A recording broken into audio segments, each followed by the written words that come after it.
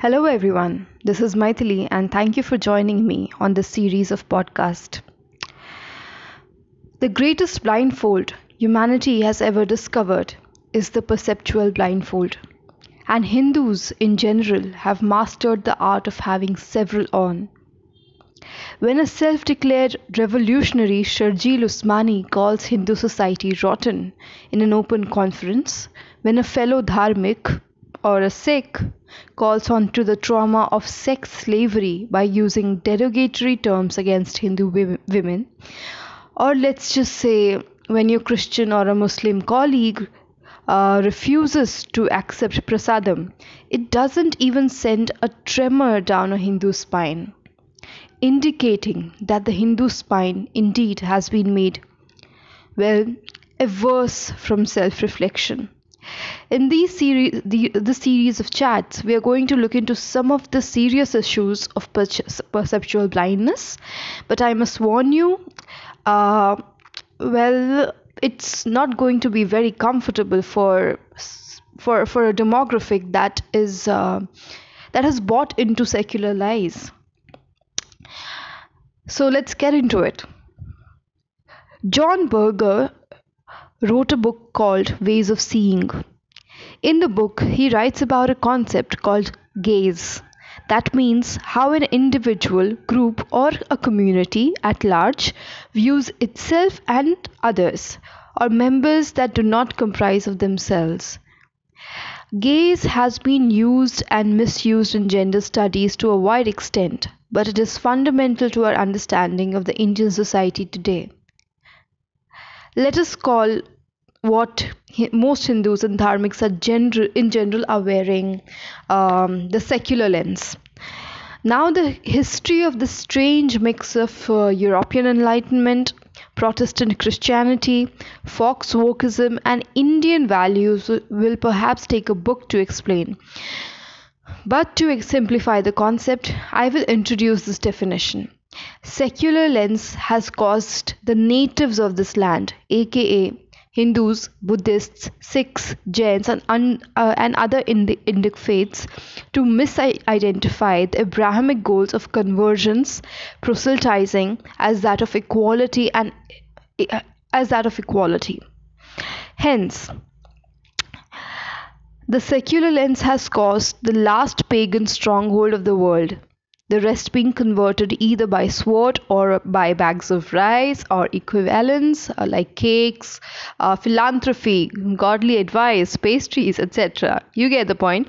To misconstrue their present and recent oppressors as saviors and friends. Now, since this is an introductory podcast, I must issue a flash warning. Because of the events of the past centuries across the world and the influence of European philosophies on us, we live in a world wherein victimhood is celebrated and victims are a celebrated political class. This is not to say that victims and oppressors do not exist in quote unquote real life scenarios as they do in perceptual scenarios.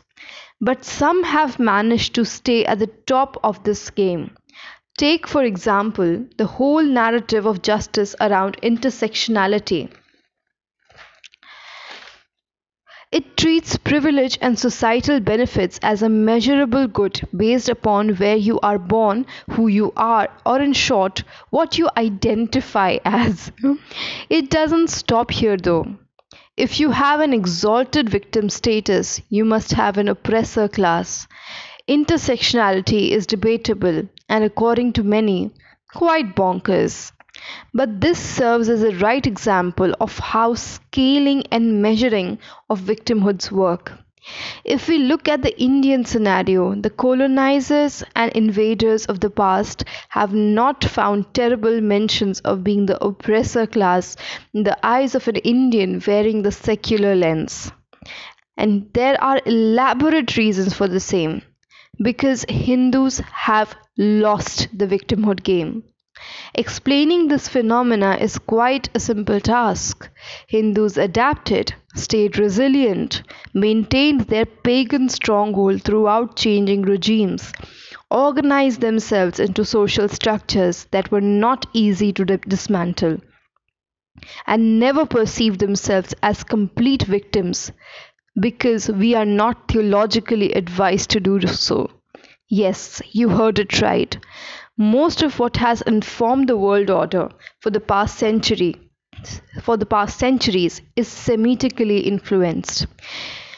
It would just take us a cursory look at the Bible or the Quran to find what the people of the book, that means people who follow that one book, think or are taught to believe about idol worshippers, nature worshippers, pagans, or as they like to call us, heathens or kafirs. Uh, yes, most of us do not do so. Are we scared that truth might be too much to disrupt our ways of seeing?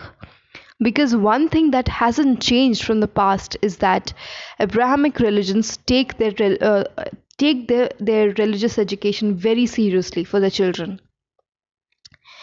Their scriptures take disobedience as a primal sin for which the mankind was cursed.